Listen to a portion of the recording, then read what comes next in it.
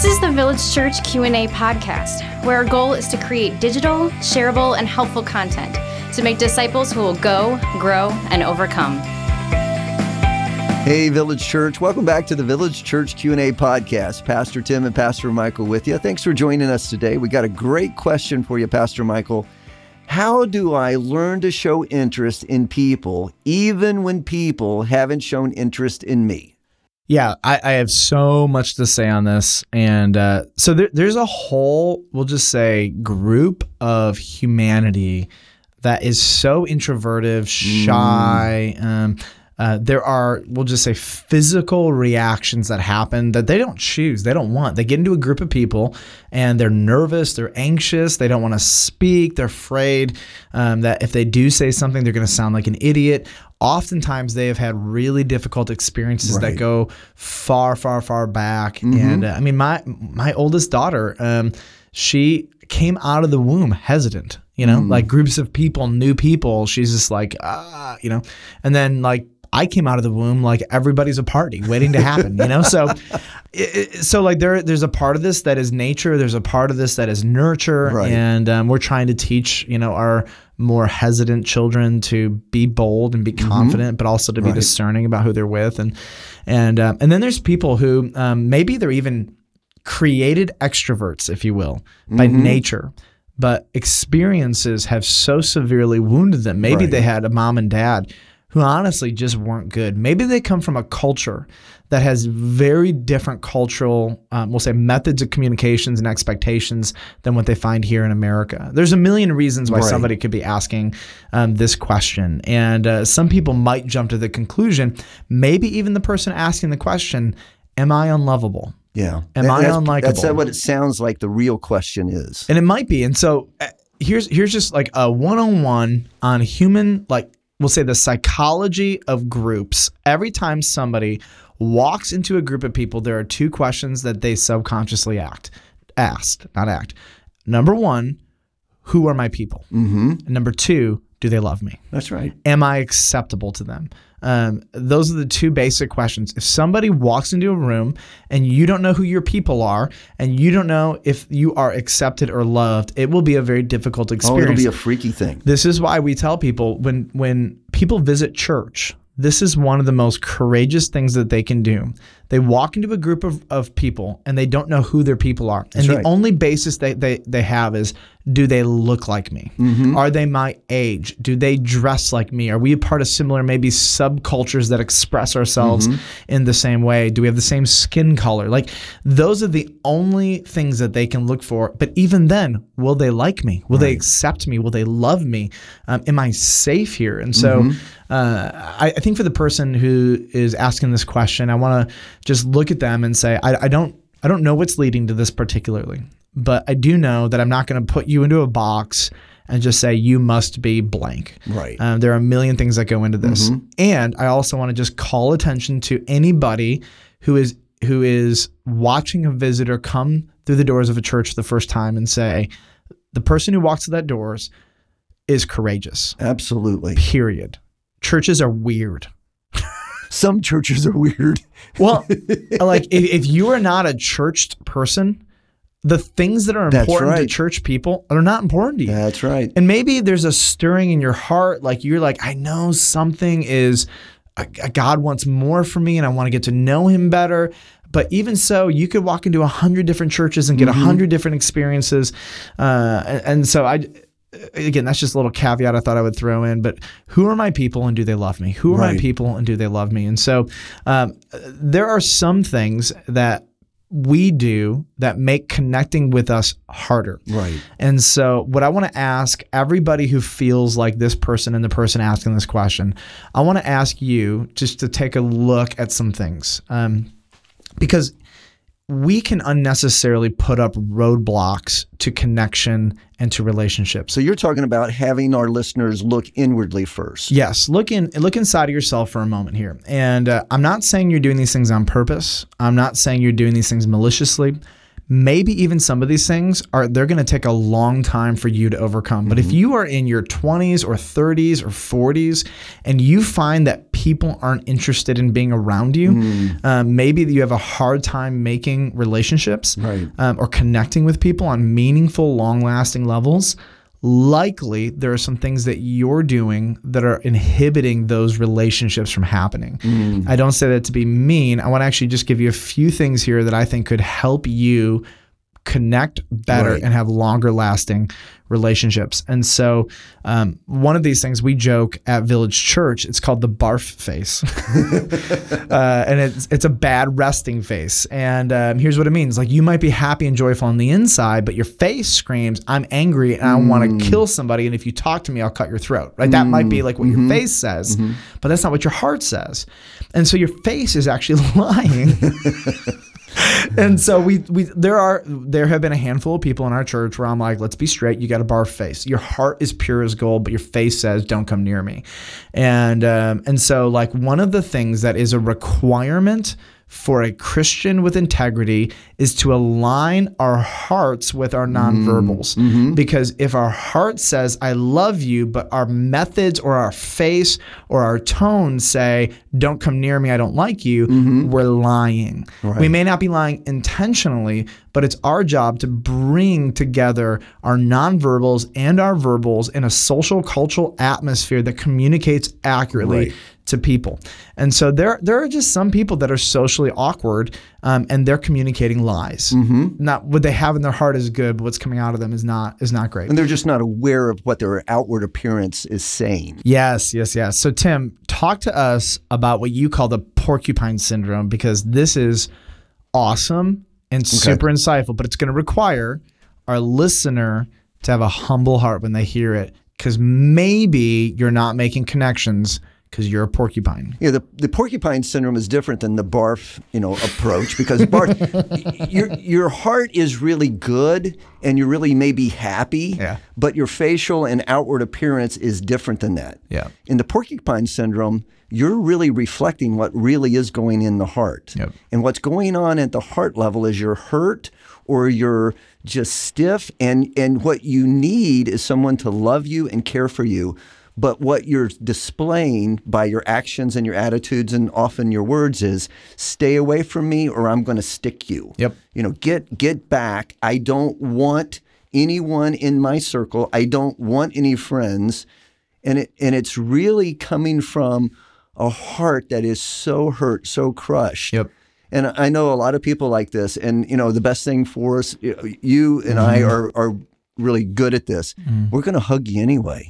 I'm going to squeeze you. Anyway. I'm going to hug you, even though you treat me like even though you stand there like, I don't like this. I don't want you touching me.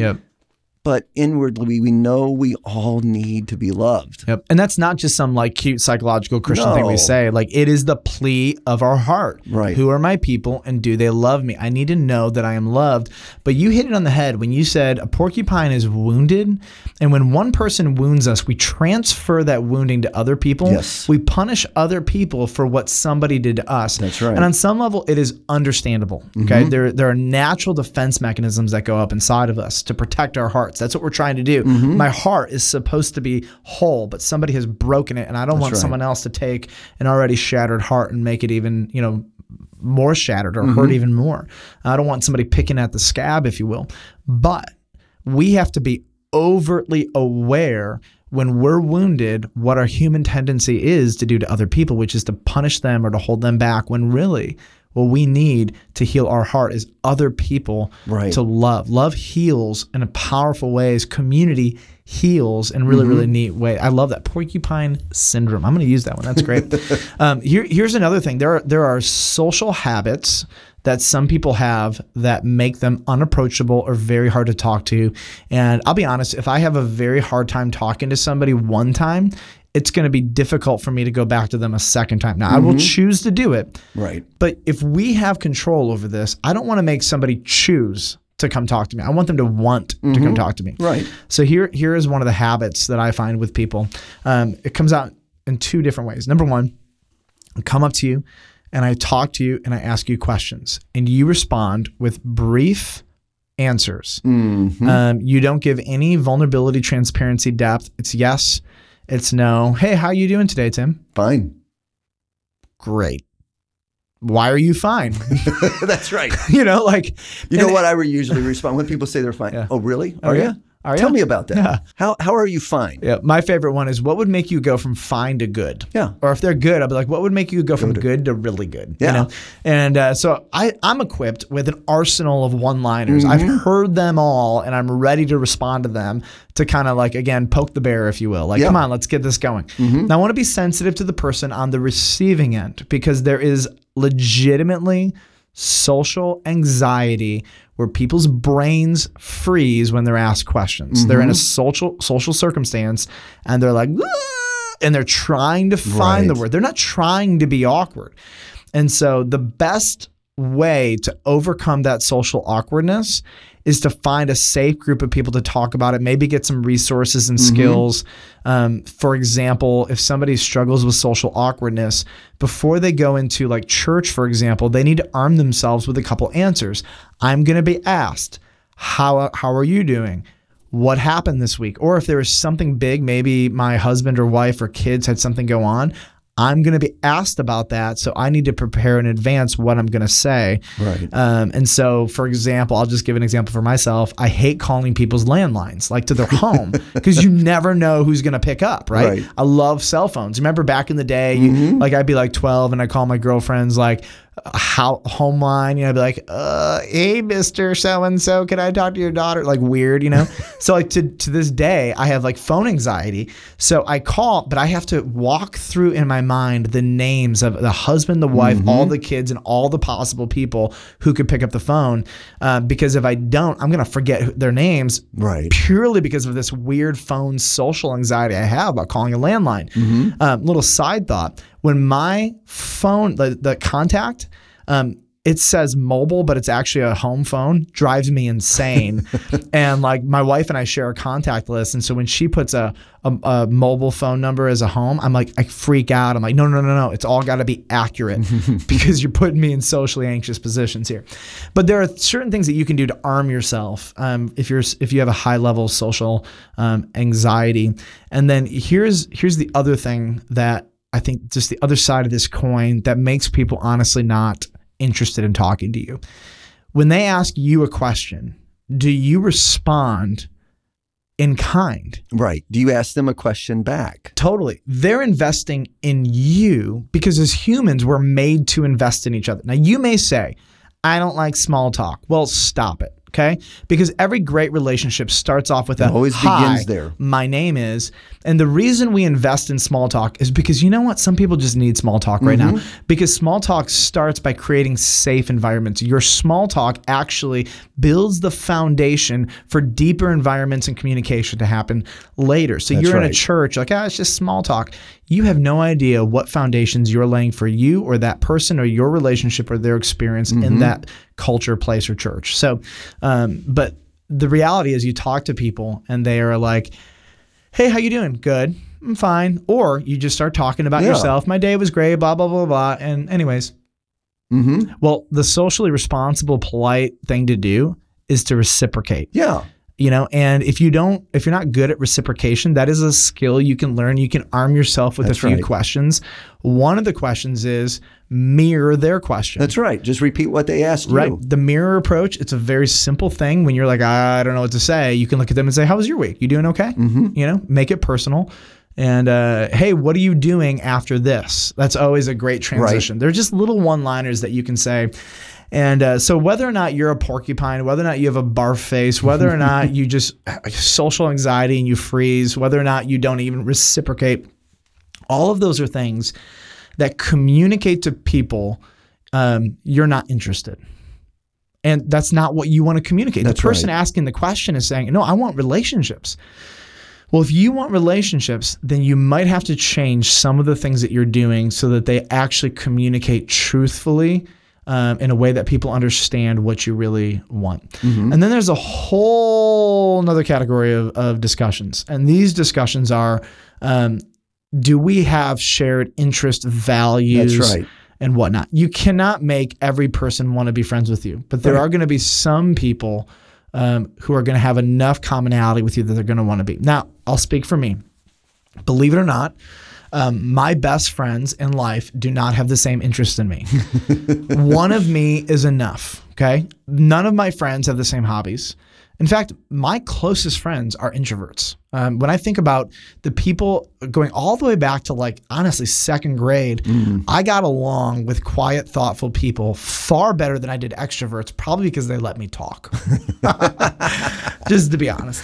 For me, commonality of interest or hobbies never bore any weight on our friendship because I loved seeing other people's hobbies and getting into their worlds. Like there's something, Ben, inside of me that is wired curious to want to like see what makes people tick and invest in the things they want to invest in.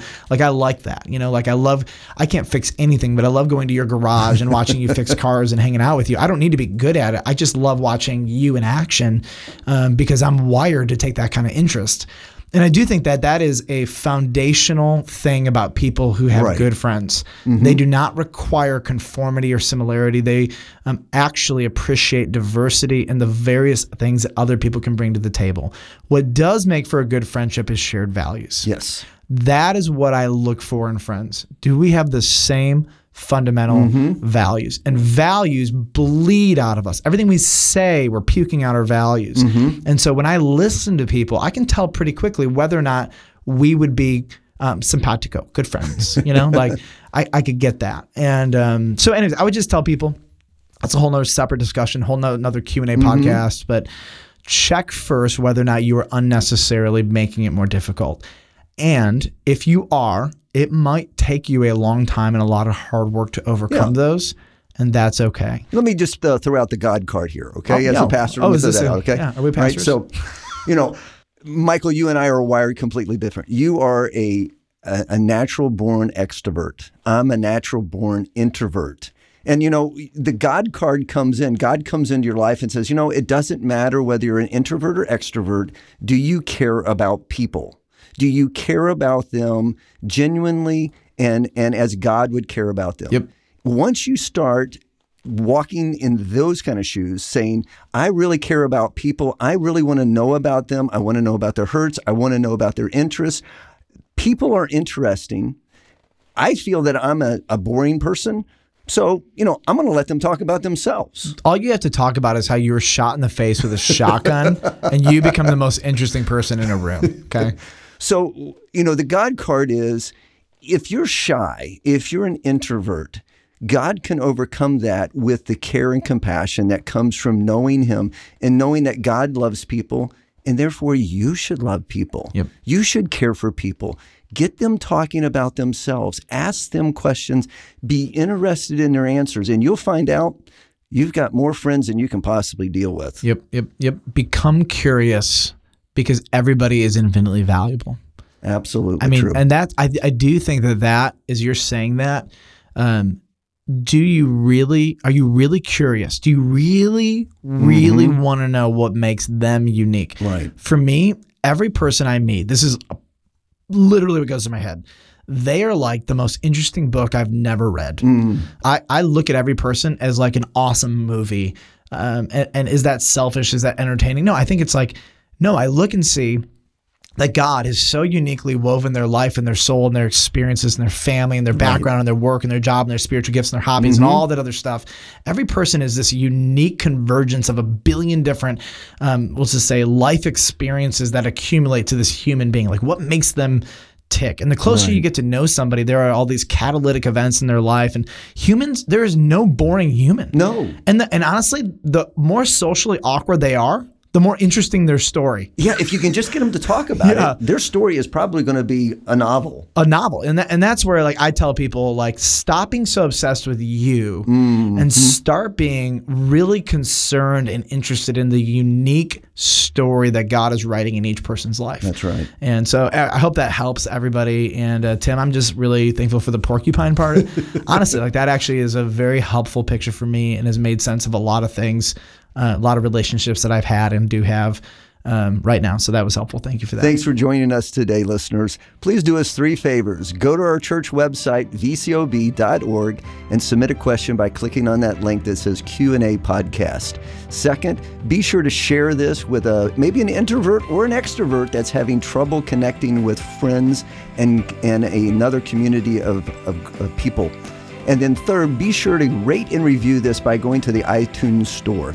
Please join us next time when we answer the question, how do you know when you're trying too hard instead of trusting in God? Yeah, and I'm going to give one last bonus point for anybody who made it this far. Ready? Yeah. Introverts or extroverts, we need to shut up. All right, podcast over.